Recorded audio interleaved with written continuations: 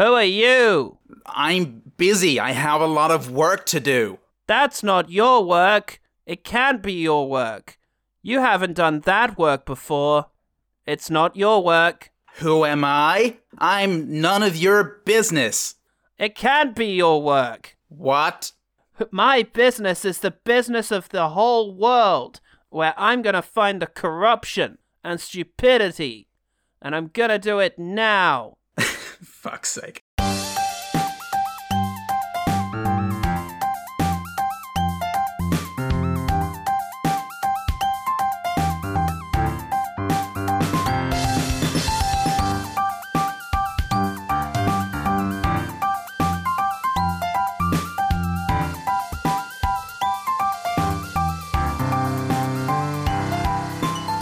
Hello and welcome to One Good Thing, the podcast that would love to try your wine. I'm Paul Findings. I'm a magical day. It's the last week of regular episodes for this decade, and after the misery of the Nan movie, we figured that we were owed a slice of the sublime. By the world. The Sabrine. It's Neil Breen's 2013 science fiction experience, Fateful Findings. Yeah. I was given paranormal powers as a child. I've hacked into just about all the information I need. They have no idea. No more books! You were given a power. Others want to take this from me. He's writing about government secrets. I knew I loved you when I was 8 years old. All this time, I haven't been working on my next book. I've hacked into the most secret government and corporate secrets. This is the third of Breen's 5 films to date, after Double Down, and I am here now. Breen, you have to pronounce the ellipses. Okay, cool. Which is what he does in all of his scripts. Is this a He pentology? writes them in. Imagine if you looked at a Neil Breen script and it was written exactly as it's performed. Oh, fuck, he's amazing. Yeah, right, okay. He sees this all coming. It's all on purpose. He said so, and he was right. Prophetic of what he's going to do on screen. Breen was the writer-director, as well as accountant, craft service, special makeup effects, location manager, production designer, sound editor, lighting design, wardrobe, and set decorator for the film. Wonderful. It's all very much in hand. Don't worry about it. It's clean. Here's your food. He did the catering. Yeah, I know. Fucking... What a man. I made everyone sandwiches. This is just bread. What are sandwiches? You just said that. We have previously covered Breen's 4th movie, Pass Through, which was brought to us by the wonderful Phil Harker Smith. Yeah, Phil Harker Smith. Thanks, Phil Harker mate. Smith. Thanks. And it was sublime. It was sublime. It was Here we sublime. are. Breen is professionally an architect and financed his first 3 films with architecture work, but apparently he has always been a keen filmmaker. And his films are known for his stilted dialogue, incredibly unnatural performances, baffling plot lines, very cheap production values, especially special effects, surreal editing, and just an overriding sense of the bizarre that is very idiosyncratic. Fans of this podcast might also like... What? Might also like Neil Breen, because we have all those things that you just said. Oh, yay! Especially the surreal editing and the unnatural performances of us as human beings. Evidence from the last 10 seconds. One of us just decides to Breen out. It's very hard to improvise with that. Reviewers, after giving it some thought, decided that they weren't going to sign a book deal with anyone. Daniel Barnes at Dare Daniel said, "It's as though Breen beamed his Breen beam. Oh, yeah? It's as though Breen beamed his incomprehensible, egomaniacal, paranoid fever dream from an alien planet that studied human behavior but didn't pay attention." Isn't that the plot of Pass Through? He foresaw everything. Did. Daniel Barnes. Hang on a minute. Barnes is an anagram of Breen, I bet. Probably. The way I spell it. Public, meanwhile, have so much work they'll never get it done. Google and Amazon reviews had many assholes, ironically saying that it would cure them of cancer or bad movie bros hailing it as one of the worst films ever made. Don't laugh, we haven't fully distinguished ourselves from them yet. And I desperately wanted just one person who reviewed this earnestly. And thank God for Helly88 on Amazon. Oh, brilliant. Preferably I'd have found someone who was just thought this was a regular movie and was very upset, but this is the next best thing. Okay. Heli88, who says, based on these two movies, it appears that Mr. Breen is very interested in the desert, magic rocks, finding true love at 7 or 8 years old, appearing nude, hacking using multiple laptops simultaneously, government corporate conspiracies, and possibly cars. I look forward to seeing his other works to see if those threads all continue. So, based on the first two, I mean, certainly those things are all in pass-through. So that's a 100% hit rate for us. Yeah, I mean, if nothing else, you're gonna have a lot of overlap in that Venn diagram. A lot of warm patch. People who love those things are going to find a very happy home in Breen. These are the 10 things I look for in movies, and tick, tick, tick, tick, tick, tick, tick, tick, tick. If someone finds true love at 9 years old, not interested. Too old. Sad, just sad. Fucking old person's movie. Yeah. Breen is, of course, a two-man, but unlike Pass-Through, we don't have a hilariously long list of extras in common with Paul Blart Mall Cop 2. That's a shame. That is some a other shame. movie we haven't covered yet. But we do have one starbound wanderer who hitched his wagon to the Breen Star. His name is George Errett, and in this he played Stanley. And in Pass-Through, he apparently played Donald Trump. Don't remember that? Nope. Nope. I don't remember who that is, Paul. Time to revisit Pass-Through. Oh, no. What a shame. So, Paul, you damn books. Hacking. We haven't had sex in a while. Do you realise that? It plagues me every day, mate, but I tell you what. Oh. I tell you what. Oh. There was one shot in there that was kind of reminded me of Hodorowski before, and it was the skull on the ground, and Breen was walking past it, and then the skull turned, and then it stopped being like Hodorowski. Oh yeah, with the skull. I remember that. There was just something brutal about it, and then the skull turned and followed him. It was very El Topo until it became Sam Raimi, and we can all Fateful appreciate findings. the subtle differences between the two. So. I suppose we should list the things that happened just about in Fateful Findings. To say describe the plot would be an injustice. Yeah, I figure we list the things that happened and therefore complete our list of quickfires. Well, exactly. If you want to hold some back for the quickfiring, I know that's what I'm going to do. I don't see the point. So if I that. gloss over something, it's probably because I've quickfired it. There's an old book in a containment unit, but never mind that. Mountains. where pass-through happens later, I imagine. Yes, well, where all of his movies are going to happen soon. And to perhaps premise that? I've got all the words. Yeah. To premise that. Fuck it, it's Neil Breen. I'm not going to use actual words. Premise. That's the premise of this podcast. Yeah, I can use premise as well. The good thing about premise is it's about 5 words that you can just sub it out for. Stop premonisticating. Well, in order to foreshadow this, some children acting completely naturally wander through the mountains. Yeah. And they wander into a spooky bit and find a mushroom. Oh my god, look, a mushroom. The boy cups his hands near the mushroom and it turns into a box. Yeah, and I spend about 7 minutes from that scene going, is he just presenting the mushroom? Oh no, it's turning into a box. Okay. Look what I found. A treasure. It's a magical day. It must mean something. It's buried treasure. We can't leave the box empty. It's bad luck. I'm not afraid. It's a magical day. It's a magical day, they both agree, and the girl notes that down so as not to forget it. Yeah, that seems obtuse. Shut up. Shut up, bitch. Oh my god. So the kid opens the box, and a fart comes out, and also some treasure. Oh, brilliant. We don't see what it was, but, you know. It doesn't got matter. It now. Fuck it. Pulp Fiction, don't show what's in the briefcase. Well, exactly. But you can't leave the box empty. It's bad luck. Let's put some of these nearby coloured rocks. Yeah, farts back into it. Take that, future prick. Quick, cup it. Oh! Neil Breen somewhere just like... Corruption. Oh, but no, the little girl's family are leaving. But where's Dylan? Shit. Where is Dylan? Oh, there he is, in front of me. Oh no, well... Okay, well, we best get away. You best get out of the way of this car. It's going very, very 5 miles an hour.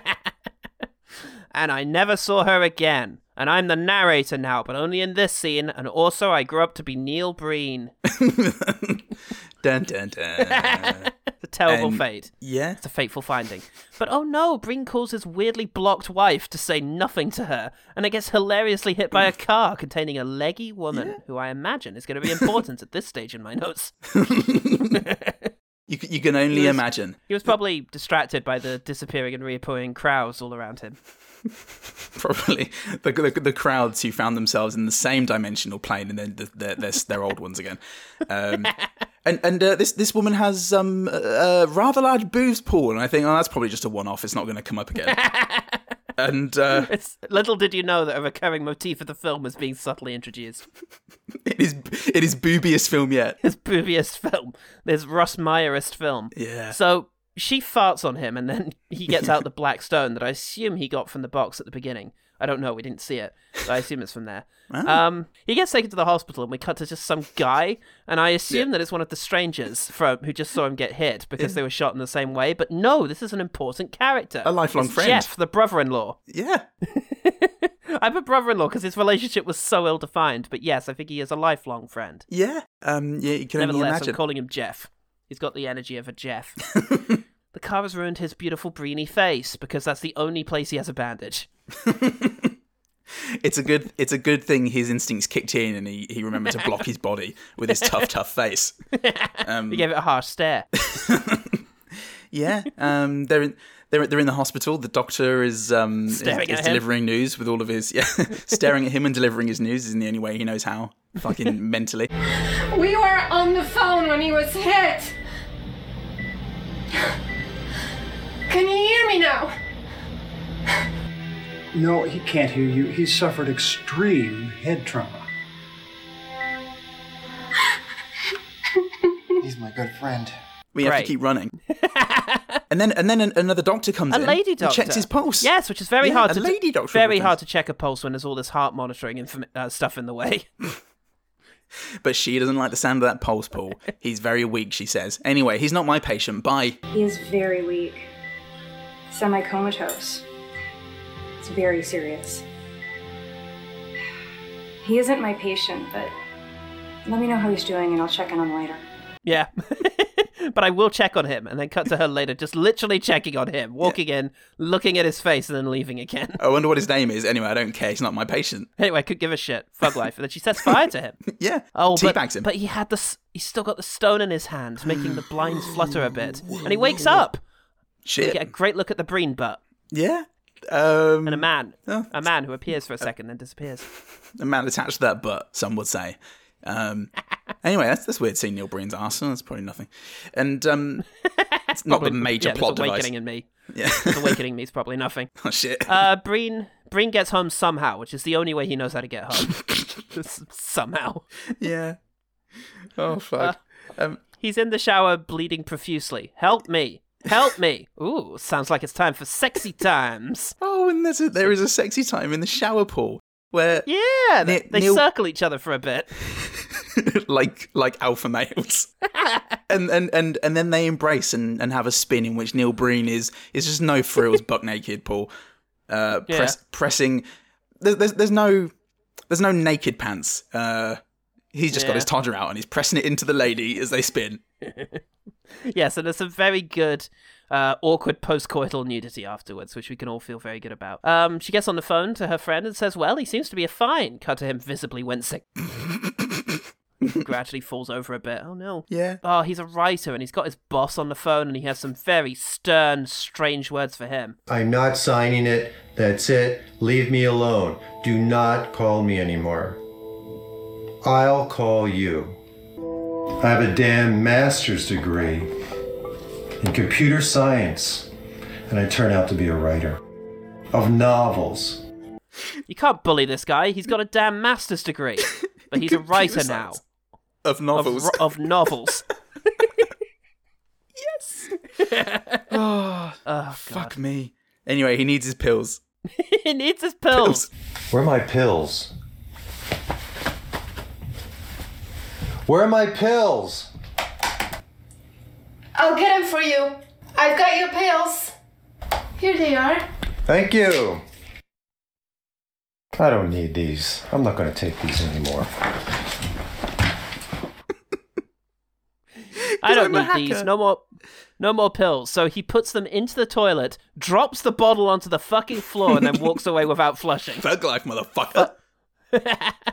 But the wife likes the pills, so she gets them all. Yeah, she gets them out of the toilet like a grot. Yeah. Yeah. We check in with Jeff, the brother-in-law, lifelong friend, who is He's crouch walking after his wife asking about sex, and somehow that doesn't work.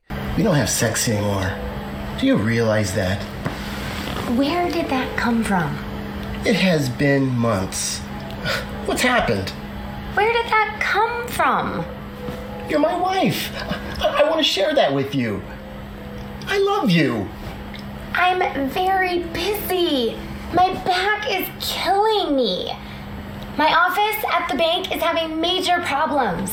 She's got all kinds of things going on that gonna make having sex with this guy very difficult. But don't talk too loud. Why? Because your stepdaughter will hear? Wait, your stepdaughter? So your daughter? Whose daughter is this? She told me. Anyone know whose daughter She told this me is? she was your stepdaughter. I've known her for years. She told me she was your stepdaughter. Oh, God. Hang on a minute. I never actually fucking thought about this. Ridiculous. Whose daughter is this? I thought she was both of our stepdaughters. Mustache falls off. And it's just nothing. It's just the concept of betrayal. Well, speaking of which, Breen is naked in the woods again. He calls it sleep. And then he goes and sits opposite a stern-looking man who says, I congratulate you on the success of your first book when we first met.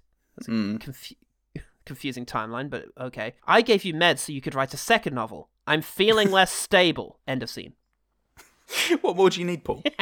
I ask you. He gets home somehow, you know, and upsettingly puts his coffee on a laptop, and it's a big risk, but luckily he has got 3 spares. Oh, fuck at any one time. He does lose consciousness, unfortunately. Yeah, and he does. Oh no! But he does regain it and tries to celebrate a little bit. He celebrates enough to try and drink the coffee, precious coffee. But oh no, it does go all over the laptop.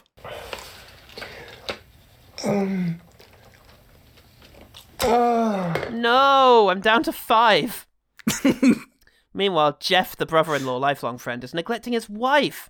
Oh, she hates that. She doesn't want sex with him, but she doesn't want him playing with his car either. Bloody gallivanting off with his toys. Yeah. Bloody women. So they all come over for dinner. Yay, we're glad to visit. And it goes very well for everyone involved. It's a rousing success. How's school? Almost done. But I have this really interesting project about elephants in Africa. I'm sure Dylan doesn't want to hear about that now. I want to hear about our project. Can I be excused? Meanwhile, Breen has 3 laptops and 5 dictionaries. He's a writer. And he's hacking all the government files. Smack, smack, smack. He's hacking all the secret government files and secrets. It's such a way that implies he doesn't know how to use a laptop. The trick is to type one key at a time, 1 finger on each hand. That's what they don't tell you in hacking school. Breen goes to see the stern-faced man for another cross-table therapy session. But Breen doesn't need drugs. Drugs are always bad. Always. It's I've just had a sign enough of weakness. drugs. I'm less stable. And with that in mind, he decides he's going to confront his strange wife about her pill taking, which is just getting out of control, Paul. Establishing shot of office so that we can see one of the laptops is missing in order to prepare the audience for the next scene where he has one of the laptops. You don't want to spring that on them. We wouldn't be able to handle it. I've got to get this work done. My job sucks. I don't like the people I work with. I've got to get this work done. I've hacked into all the information I need. It's gonna change the world. That's great, darling. I've got to get this work done. And similarly, I need drugs. Get off the drugs. Let's just talk. A day later, I'm done talking. What I really need is to awkwardly tip everything off my desk so that we can awkwardly tear our shirts off. Oh, Breen. Oh, I think that's the longest scene in the movie. Certainly felt it.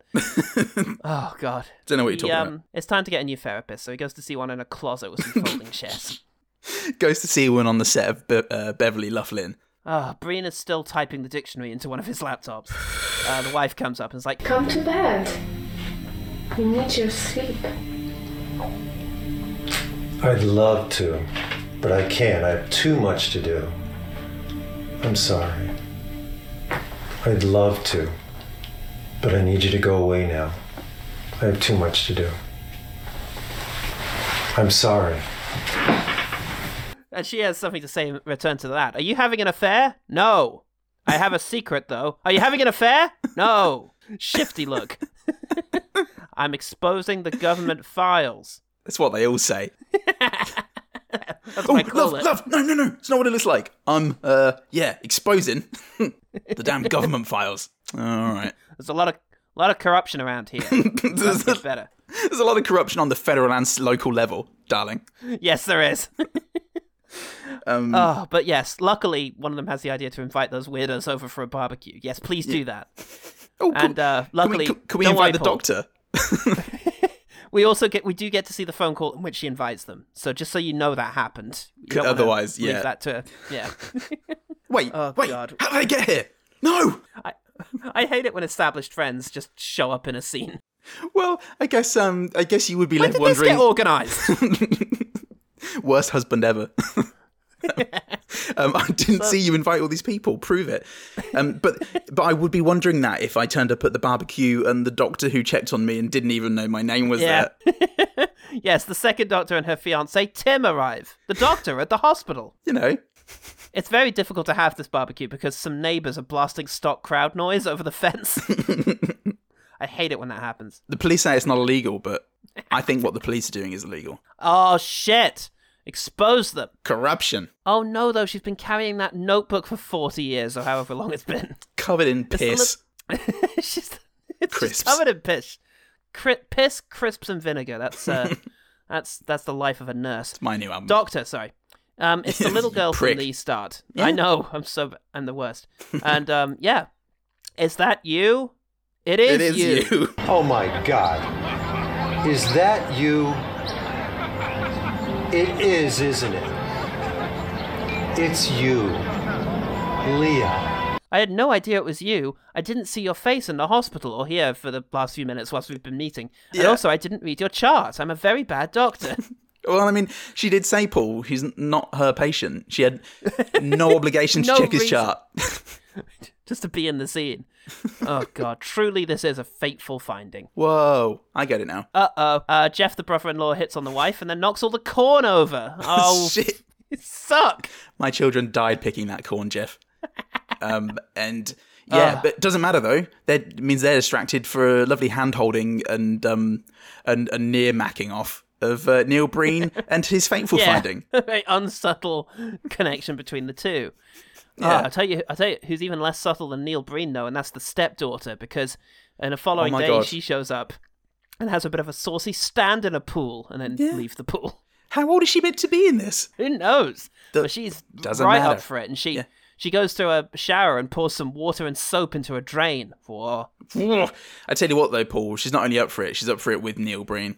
Yeah. Well, she's trying to knock him, but it's tricky when you're not Ana de Armas. Yeah, and when Neil Breen is Neil Breen. Yeah. Please stop. You can't do this. Please, don't do it anymore. Are you going to stop? You can't do this anymore.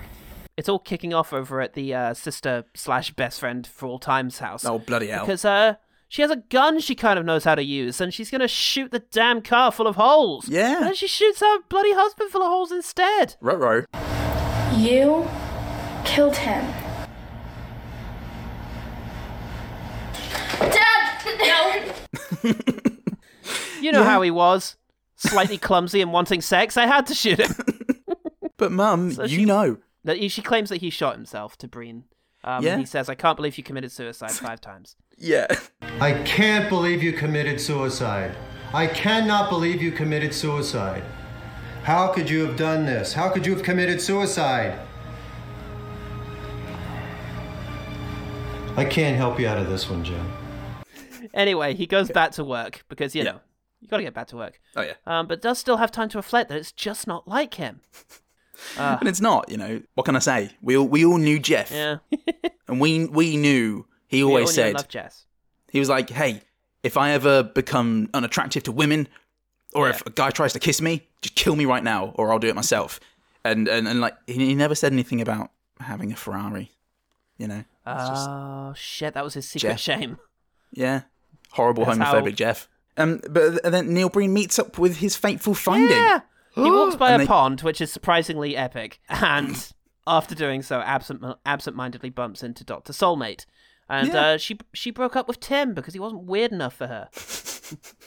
Wasn't distracting enough. They have a brief talk, and then they derobe each other equally, symmetrically, I would say. After going to find the same mushroom again as when they were kids, and sure enough, it does slowly turn back into a box. And the fart is coming back. It's a magical day again. Meanwhile, wife is drinking. Yeah, not only drinking, but drugging, Paul. Oh, no. Whilst Breen is lovingly placing his hand on her butt. And the girl gets topless, and they make out. He wrote this. Don't you know? Yeah. Wife dies, and Breen remembers her name and proves it a few times. Emily! Emily! Emily!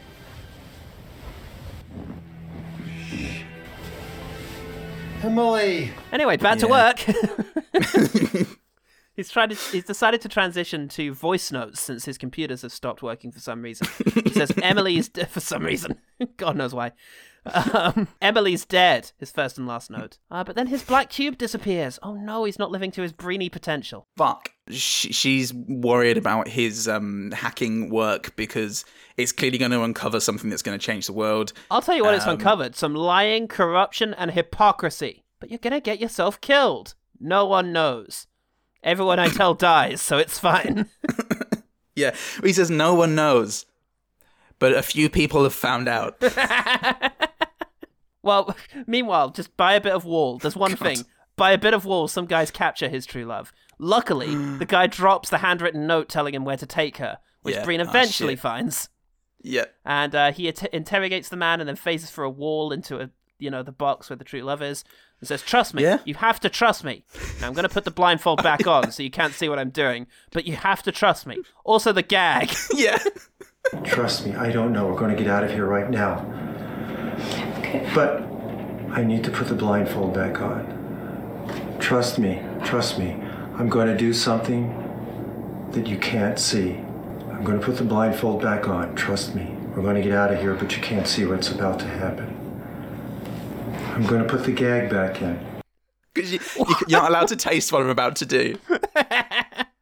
He phases her out of the box. And, they go home. The truth will set you free. He goes out to Breen Country for a bit and then comes back. Nothing happened. He meets with the Book and 3 members of a disappearing order. I can't remember what that was about. Pull the string. Oh, God. Oh, yes. Okay, yes. You know what? I remember this bit.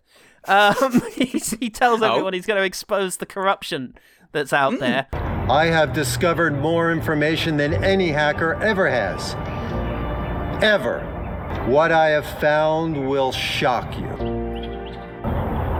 Here are the files and supporting documents. And supporting truths. The factual documents. I'm releasing these files to the public today. And 6 executives and politicians are looking strangely at peace with all of this, but then do decide to kill themselves one by one, including the president of the bank, who resigns and then shoots himself in the chin. I resigned today as president of the bank. We were all under pressure to operate in a deceiving way and cheat the customer. Goodbye. Each one decides on a different method. Except for the 2 guys who shoot themselves in the head, but it's from different angles, and the second one is fucking comedic gold. And it's intercut with him, like Neil Breen, smiling. Just so sweetly, open, he loves teeth it. bared. He loves it as he brings the files and supporting documents and factual documents.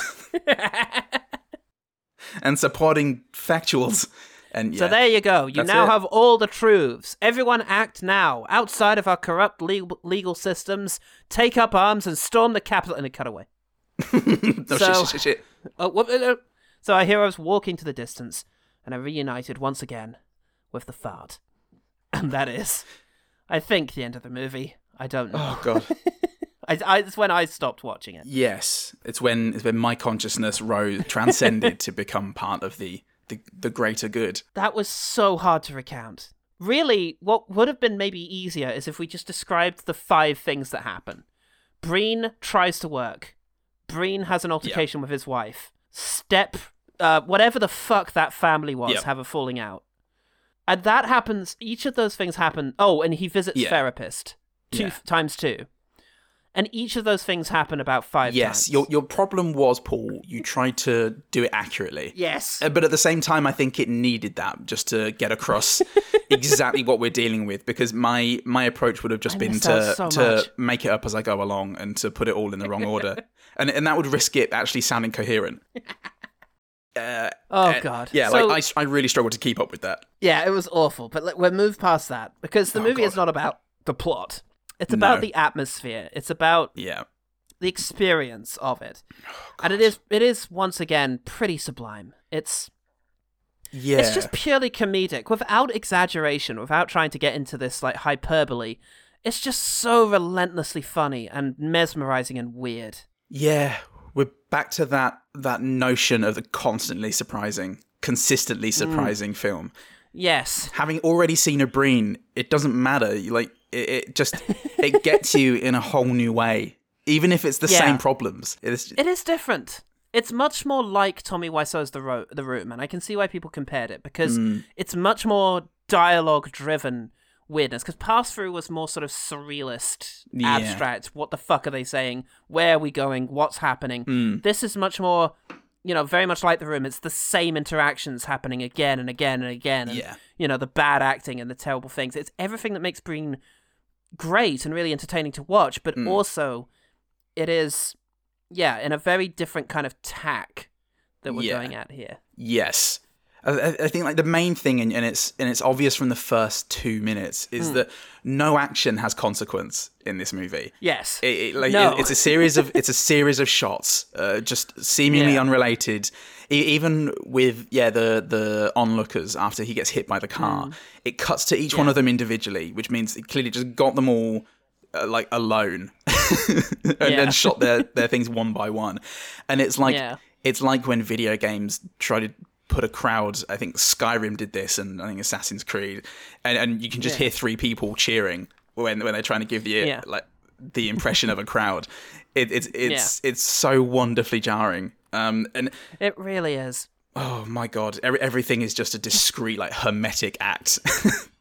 It is, and everything is a bad decision, and you can't help but be fascinated by it. You can't help but wonder, how did you not realize how the dialogue sounded?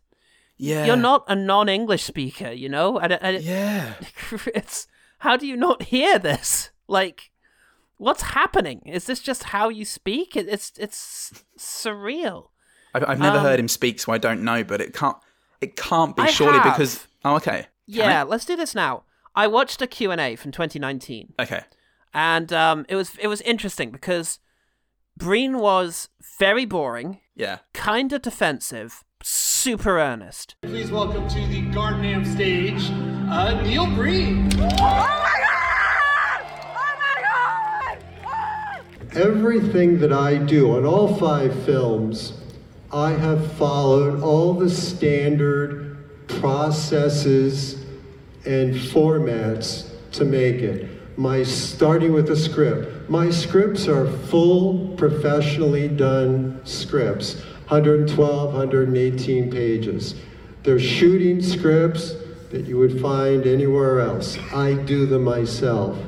Okay. He talks about how his movies are professional movies with proper scripts, just like Hollywood. Proper scripts. And the only reason he doesn't make Hollywood movies and work within the system is because he doesn't live in Hollywood.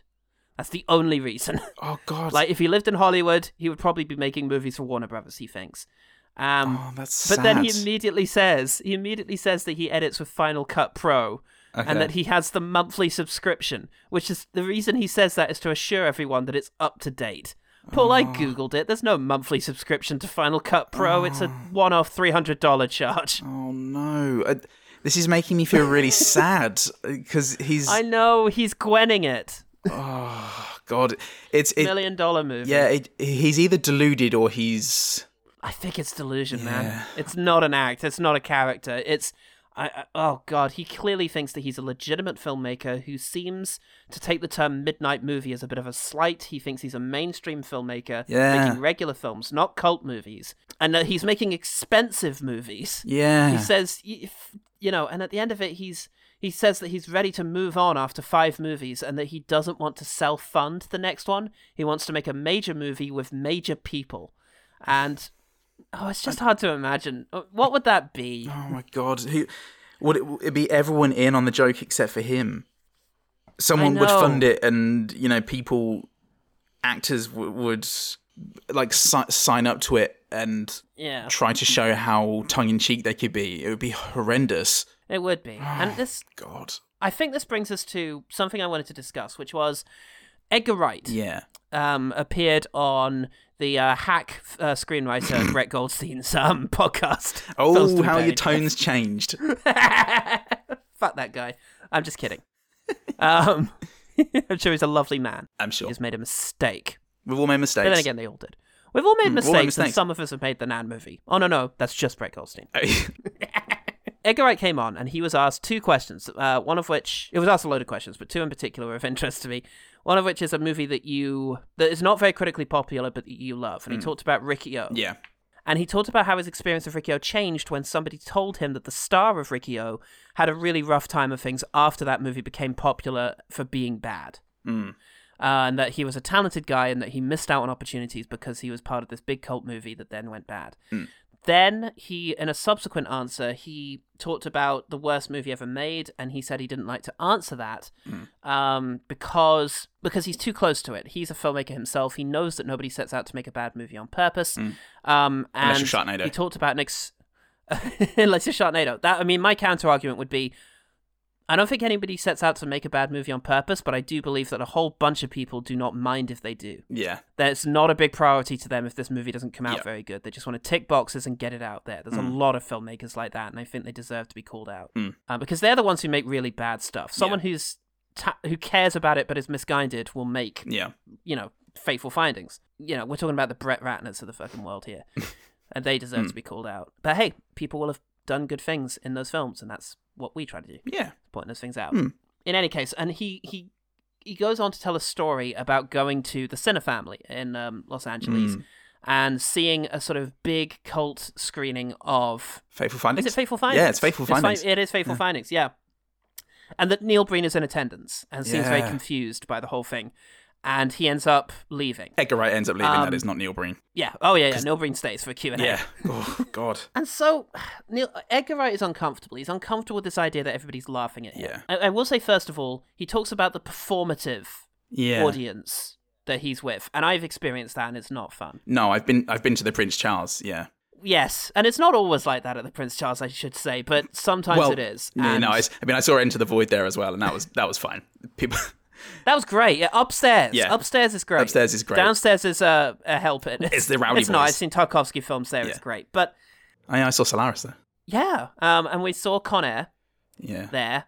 And Face Off. It did feel like... And Face Off. And I feel like everyone had calmed down by Face Off. But in Con Air, it really felt like everyone had come to laugh at Nicolas Cage and were waiting for excuses to do so. Yeah. And then when that excuse was given, they wanted to be the person laughing loudest in the room. Yes. And that was a bad atmosphere that wasn't fun. It was bad in Face Off as well because every time they did the what I think is a rather sweet gesture of the fingers down the face. Yeah. Everyone was whooping with laughter, and it was it was unpleasant. It is unpleasant. So I can understand how that was upsetting, but one thing when it comes to the idea that good people worked on bad movies, therefore you should not laugh at bad movies because good people were involved. The flip side of that is true as well. In almost every good movie, somebody had a horrible time. Somebody had a miserable experience. And so, to be an ethical consumer can be tricky. Yes. As Lindsay Ellis describes in the Hobbit episode of hers. Yeah. It's hard to consume things purely. And that includes guilty pleasure movies and cults so bad they're good movies. There has also been the argument you've made before of once a piece of art is made, it enters public discourse, and you have your connection to it, and obviously it doesn't excuse. There's something about the performative nature of the laughing at that makes me sort of embarrassed to be part of the species. But in terms of, I watch Fateful Findings at home and I have the reaction that I did, which was laughing a lot and constantly. Yeah. And that's a magical experience. It's wonderful. Yeah. It feels really good. How can we distinguish ourselves from the Film Bros then? Is this a guilty pleasure that we're having? Should we feel a little guilty for it, for laughing at the movie of an earnest man trying to make good art, and we are really honestly and sincerely, not performatively at all, enjoying this experience because of how inexplicable and hilariously bad it is? To be perfectly honest, it is hard to reconcile the two. We're back to Invasion Planet Earth, aren't we? Which is a pertinent example because that's the only time that a filmmaker has actually come back at us from doing this. Yeah. I really do think there is credence to this idea that once you make a piece of art, it's in the public discourse and people have the reaction that they're going to have to it. And it isn't fair. Like, I'm not saying that it's fair that we, have a film and we have a good laugh about it. And I'm not surprised that a director took offense.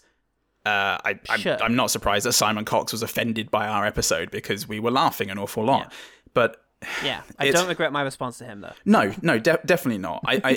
This leads back into this idea of as the director of us back. Yeah, as the director of that movie, do you want to listen to a podcast about it, about people like a bad movie podcast, and engage with that, or do you want to just concentrate on your work? Is it helpful? And yes, it's like it's not fair, really, and it would be very unpleasant for him. I can imagine that, but at the same time, our passion for cinema sort of includes discussing this stuff, and I don't want to just say it is what it is, but then I would still draw the line between us and the performative like film nights and everybody gathering to laugh at it. Yeah. I mean, as someone now who has released, art, who has released a novel and an album now, were either of these things to become, would it be a worse fate for them to sink without a trace, become completely unnoticeable, to the point nobody just interacted with it? Or would you prefer it to have a sort of cult life if it ends up gaining this kind of audience who are enjoying it for a reason other than what you intended, and in a way that is vaguely, if not actively, pejorative of you and your abilities? I would absolutely prefer it to sink without a trace. Okay. Yeah. That is tricky. For one thing, I don't think I'd go out scoping for reviews. Yeah, and go to attend readings of this thing to audiences who are sort of really insincere. Because the Breen thing was interesting, the interview, because he comes out and everyone's like, oh my God, and they're screaming and cheering. And then he sits down, and because he doesn't realize he's a cult movie director, starts on an incredibly dry monologue that lasts for about 20 minutes about how he made his movies. And the audience is silent throughout this entire thing. And it's like, it is dispiriting. It does take the wind out of your sails when you're just like, oh God, he thinks he's Coppola. Yeah. The thing is, there is an element of delusion there as well, and it's partly on him because he must be aware of how people feel about his movies. You can't just live in denial like this. No. You've got to either accept, okay, the way I make movies is comical to people. I either, and it's kind of necessary because if he tried to pivot into it to making comedies, they would become terrible. Yeah. It only works because he keeps trying to do this sincerely. Yeah. And I don't know, it's interesting because I do really genuinely enjoy this. I love, and showing this to people is such a marvelous thing. But part of me wonders, we talk about these great senses of community that build up in doing this. I used to say there are no guilty pleasures. You shouldn't feel guilty about the things that pleasure you. Maybe there are, and maybe sometimes there should be a sense of taboo. Maybe laughing at something like Fateful Findings should be something that's kind of done behind closed doors with your mates, and it's a little bit of a shame to it because you are actually laughing at somebody's lack of talent or ability. and that's not entirely a pure or painless thing to do. I guess as well, before the internet, there really was a time that was before the internet. Everyone, there was a time when it was just, oh hey, check this VHS out, videos, and it was very exactly. It was and it that's was how things survived. Yeah, and it was incredibly isolated. Whereas basically what the internet has done with everything like that happened in rooms between small groups of people was give them a megaphone that was loud enough for the world to hear, and makes it inescapable to the point where, because when it was just VHSs being passed around, there was a separation. There was a very unlikely chance that the director was going to get this back into their hands. Yes. This feedback. And that's why people like, that guy, D'Amato, was it, who directed Things? Trolls 2. Oh, yeah. No, Things was... oh, fuck, I can't remember his name. But no, the guy who directed Things. Things as well, like all of these movies, they just wouldn't know that this massive cult... And that's the thing, is a cult is meant to be obscure, really, in its own way. So, it's a slightly troubling pleasure, this. But it is a pleasure. It really is. And I think maybe we should just embrace it like a kink, a recognition that this is taboo for a reason, and not try to just completely rationalize this, because maybe this isn't something you can completely rationalize. Yeah, I think in answer to your question, I don't know. And it's fine to say that. Underrate it as an answer. That definitely. There doesn't have to be a resolution to this. It's hard to reconcile. No. And we try to do that by being reasonable in our episodes once we're done laughing at it. Well, I think maybe we should transition into back to laughing at it, because we have to quickfire. Yeah. And I think it's worth remembering why this is special and why you, the listener, should check this out. I think so. In your own time. And share a joke with us, your Paul friends, because your Paul boys. There's no judgment here, unless you're a bad film. It is his boobiest film, or the two that I've seen, and it's gratuitous in that. Yes, it's not like there's not nudity per se. There's no nudity. I don't think there's a nipple in here. Well, there's a pokey. There are nipples poking through jumpers and t-shirts in most scenes, and most of the women in this have sizable bosoms, and they are accentuated and emphasized in pretty much every scene. There's one of Jeff's wife. I wish I could remember her name. It just goes to show how she was filmed. When they're in bed, and she's closest to camera, lying face down on the bed.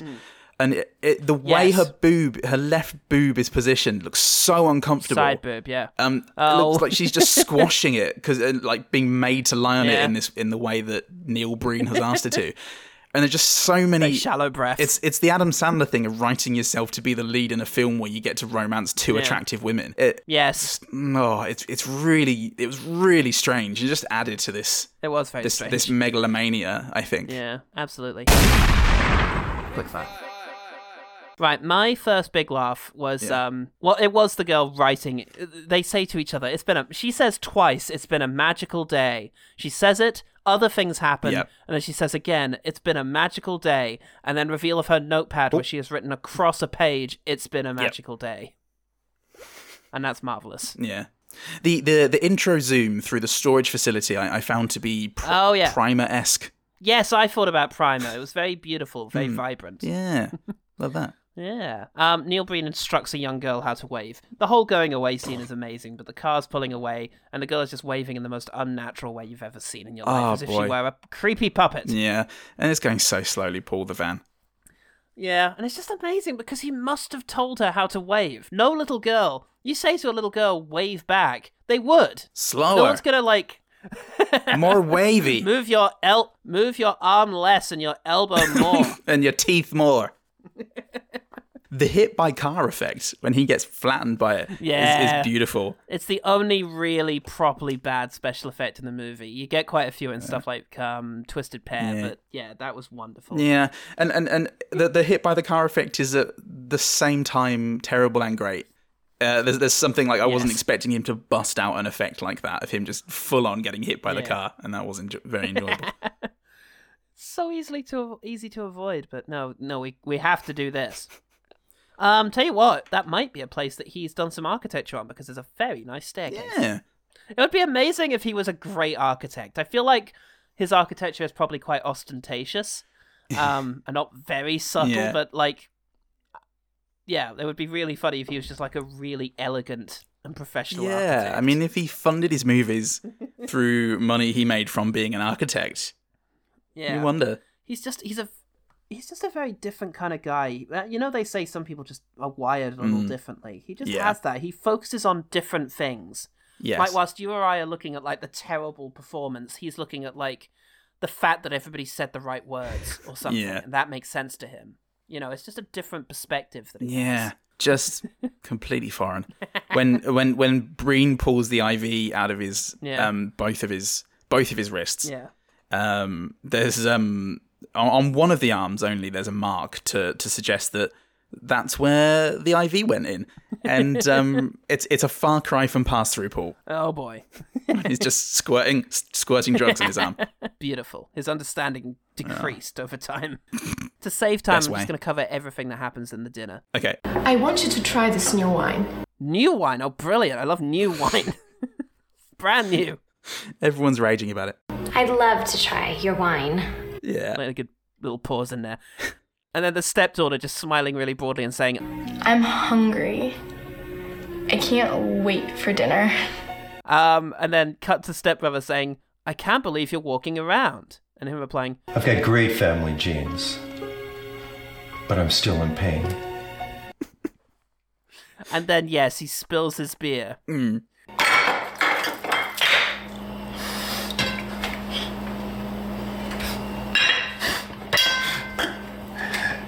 I have some wine, please? And just is so, like, weirdly acting out that, oh no. Yeah. It's just, whoops, fuck you. The scene that denotes fucking is, or like the shot is two, like their tops hitting the floor, one out, like dum dum, one after the other, hers then his. Yes, with a thud. Yeah, and then it happens later with his fateful finding. The exact same thing happens, but this one is preceded with him slowly taking off her clothes, and then I don't know if she does it or he drapes his own shirt down over his shoulder, so he's got a nipple and a shoulder exposed, and then we get that thud to show you that don't worry, sex is happening. At the same time, it's like understanding the language of cinema, but also not. With the weird other family. They have a conversation where the woman is just weirdly shouting everything. Maybe she's been directed, just do it louder. Yeah. I'm sorry. I let you down. You didn't let me down. Let's try and start over. We both got problems. I think I'm beyond that now. Right here, love. You just really want to make sure the stepdaughter hears me. Yeah. Fuck, she's attractive. I hope she's naked later. Oh my fucking God. There's a bit where he's talking to his wife. And by the way, whenever somebody in the movie says, oh, I'm going to see Dylan, if you just remember that Dylan is Neil Breen, and imagine they're saying, I'm going to see Neil Breen, it makes everything truly incredible in the literal sense of the word.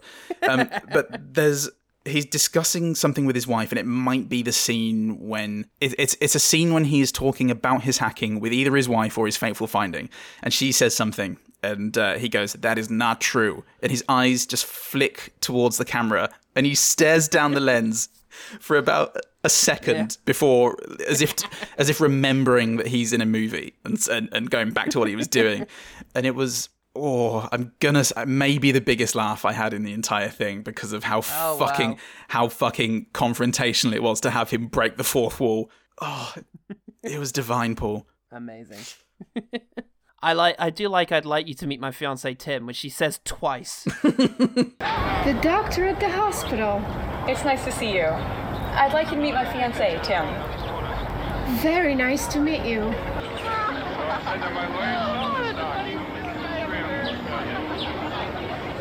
The doctor at the hospital. I'd like you to meet my fiancé, Tim. But also, there's actually a genuine moment where he goes to hand someone something and she takes a corn off of it and then he nearly drops the plate, and he like reacts naturally to it, like in a sort of whoops, kind of way. Okay. Yeah, it's stunning to see it as an actual natural smile happen. Jesus. Fucking hell. Christ. Don't know what to tell you. Don't know what to say to that, mate. Yeah, it's really troubling. I feel weird. When that scene ends and they're saying goodbye, he sort of leans into his fateful finding and just goes, "Very nice." I'm like, what? What are you talking about? Yes, he does. What was that? What is that? What are you actually saying? Later on, the wife asks what the other family's stepdaughter was doing here. And he just says, "You should know," and then launches into this amazing diatribe where he does like a shitty impression of her. What is she doing in here? You should know. You're the one who invited her over here. Oh, you can come over and use our swimming pool anytime you want. Remember? That is very good. Another genuine good thing for me now. There's there's some noise and then there's a sudden moment of silence when he has a headache, and I thought that was very dramatic. And it kind of it suggested that that it was overriding all of his senses, and I felt the power of that headache. There's a pretty gross bit where there's blood pulsing from his shirt. It's when the guy's been shot. Yeah. He's been shot, God knows where in the spirit, and yeah, there's just blood pulsing out, and it looks gross in a good way. Yeah. Oh, cool. Look, there's another good thing. A nice-looking mountain near the end. Oh. They've got some weird sort of painted mountain-looking things, and they're quite pretty. Yeah, nice. Love a pretty mountain. Pretty mountain. Oh, live for that. The physicality of Neil Breen staggering over beer bottles and tools to awkwardly cradle Jim when he's dead is amazing, because he just fucking barrels in from screen left. Crash, crash. And he hugs Jim in it looks like a sleeper hold. He's got his arm up by his neck, and this is when he's rocking him and being like, "I can't believe you committed suicide, Jim." Yeah. Just, what are you doing? Okay, I want to come to the... I'm actually going to come all the way to the press conference. Okay. I've been hacking into government and corporate systems all over the country. And then just applause. Like, everyone's just happy with that. They don't know who this guy is. How did he get this press conference together? But just the notion that somebody is hacking into government and corporate systems is making everyone very happy. It's what the people wanted, and literally no one knew that until now. Fucking hell. Oh, God. There is a scene when Neil Breen and his faithful finding are talking, and their faces are so close, Paul. I demonstrated to Nell how uncomfortable it would be. Listeners, if you're with someone, grab them and just get real close to them and just tell them anything, preferably about hacking. It's such an uncomfortable distance to be from someone's face. I can only imagine what it's like to be that distance from Neil Breen's face. I have never been that close to any human being, and I'm, for one, I'm grateful. My final one then is just a really lovely piece of awkward dialogue where he just says, "I and other insurance companies." I insurance company. I insurance company. And it's just wonderfully inept and baffling. Oh, fuck me. It's the fact that it's all done intercut with Neil Breen's smiley face is everything to me. So I've got two things left. One is the spinach meal that he has, because there is no need to have this bit of the scene at all, because it goes directly before him and his faithful finding, just like arguing, and her saying she's worried about him because he's doing the hacking of the secrets. And it starts with him eating a plate of about 20 grams of spinach, and he'll take a mouthful of it, chew with his eyes wide open, just glaring at this woman, and as he sort of rabbit nibbles on it. And then puts it down, and this with like the camera tells us this is significant because of where he's put it, and it's going to get knocked over, and oh no, the spinach is going to go everywhere, and it's just raw spinach. It doesn't. It's the most redundant thing in the entire movie, but it just looks beautiful. And I got to tell you, Paul, I've got a line here. Similar to if it can be destroyed by the truth, it deserves to be destroyed by the truth. He's talking about the files, the secrets that he's unlocked. It will scare you. But you should be scared, because it is the truth. Boom. Fuck yes, mate. Yeah, love it. Love that scary truth. So and good. The scary truth about Neil Breen is that he just makes incredibly compelling but not very good films. Yes. Did anyone from the OG team have anything to say about this? funny you should mention the OG team because or anything yes, really. I'm quite easy. Okay. What do they want to talk about? We're always telling them. What do they want? What do they want? Why are they here? You know, I don't give a fuck, Paul, because we've got some people talking about Fateful Findings. Yeah. KY Kimberly, thanks for all your recommendations in the past, Twin Dragon Encounters and the like. Educating us on Dave. What's his name? Dave Whatsits from Postal. Postal. Oh, well, that. Thanks, Kim. Oh, that guy. The guy we didn't know. Yeah, Foley. Oh, Dave okay. Foley. Right. Dave Foley. That's it. So thanks for that. She says, where to start? This is such peak Breen. The laptops, the hacking, the press conference, the hospital, the credits with fake companies that are just Neil Breen. Eats and eats, parentheses. The dialogue. This is the film by which all others must be judged. Yeah, it's really quite... It's something very pure to it, isn't there? There's a purity to it because it lacks the distracting, metaphysical grandiose of Pass-Through. There's something really boiled down, pure Breen in this one. Yeah. Oh, God, it is just, undiluted Breen. Janelle, also on Twitter, says, I cried tears of joy again. I'm 2 for 2 from my Breen viewing catalogue. Why does he need so many laptops? Why does he throw so many things at those laptops? It must be Breen to be believed. Very good. You gotta Breen it. Please. And the inexplicable nature of it is so immense. The fact that you just cannot even begin to imagine what he might have been getting at. I know. That's the thing. Wonderful. There is no basis for comparison in my brain. Yeah. Oh my God. Okay, moving over to Patreon. Mark Reed says, I thought I'd give this a watch. I'm about 20 minutes in. I think this week's episode will be a long quickfire. No, you're not wrong there, mate. Okay, he then continues. Look, Paul was a mushroom. I've no idea what the plot was to this movie, and it was really bad. However, I enjoyed the hell out of it. Most notably, where are my pills? I don't need these anymore, which made me laugh out loud. It's the redundancy. Yes. A whole bunch of non-functioning laptops, the office trashing / sexy scene, and having a hard day at the office at the bank. Yeah. Thanks, Paul. It's the fact that Breen knows how this should go. He knows that someone should sweep stuff off a desk. Yeah. And then passionately take his wife there. But instead, we have a long sequence of him gradually picking things up and chucking them off the desk. And then he kisses his wife not really near the desk. Yeah. With it all the while with an excited child's look on his face. Okay. Thanks, Pauls. Now, when will you uncover government conspiracies or take off your shirts and do a kiss? We've already done half of that. Yeah. So you leave us alone. We're getting around to the other bits. All right. Okay, over to Meta, may it burn in hell. Paul Hawkins from Blockbusters says, this is a joke, right? There's no way a film could be released with that as the poster. Good luck with that one. Paul? Oh, no, you've got to watch it. Please. You've got to watch this. Please. You've got to. Oh, God. Okay. Do it now. Please. Okay. Finally, Nathaniel DeBell, the patron, says, with this blunder, you have finally revealed your time of recording. Oh. Shit. Genuinely, all that's left is my actual street. I don't have the heart to watch a Neil Breen film. I'm not sure about the morality of perpetuating one man's delusion for entertainment. Stop with your prescient comments, Nathaniel. All right? Indeed. Yeah, very true. Very true. Very true. It's very true. And it's important to keep aware of it. Yeah.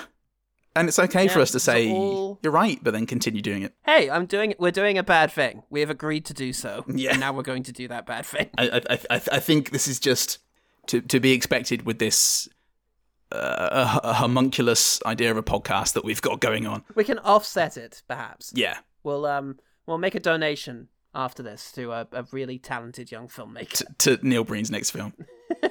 No, you haven't learned anything, says Nathaniel. Jokers and we swing off onto our pirate ship that I bought with the money I said I was going to do a thing with. Years and years of that, it really paid off. Paul Hawkins also a patron. Thanks so much, everyone. Thanks so much, OG Team. Thanks, OG Team. Good stuff. Keeping us in check and keeping us in good things. Oh, yeah. That brings us to the one better thing. The one better thing. I'll just say, it's very good. I do think I prefer Pass-Through. So I would, if recommending someone who wanted to start with Neil Breen, I think I'd start them on Pass-Through. Okay. Same sense of wonder for me, but yes, the vision is perhaps grander for Pass Through. Yes, this is a bit purer. It's pure versus grand. It's, David Lean. It's your Brief Encounter versus your Lawrence of Arabia. There you go. That's it. That's exactly it. Or Memento versus Interstellar. Do you want the ambition or do you want the purity? Mm-hmm. That's the difference here. The one better thing. Speaking of purity. Oh yeah, speaking of purity, how can people find out about our faith vows that we've both taken to each other? Not the kind of faith vows you'd think, but vows nonetheless.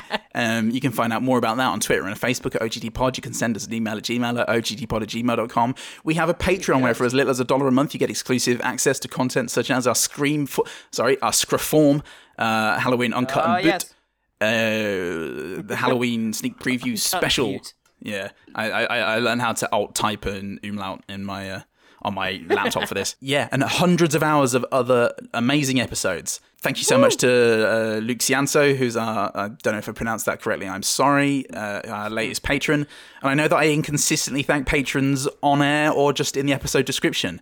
I'm sorry. Much like our approach to this movie, I don't know is the answer. And I'm working on We're flawed human beings. Very flawed. Very flawed.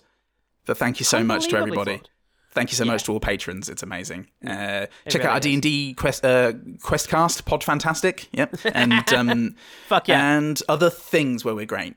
And goodbye. Other things where we're great, including Great real bye. life. Yeah. I'm Paul Great. I'm Real Paul Life. And remember, the one good thing about Neil Breen's Fateful Findings is that sometimes the best laughs can only be shared between friends.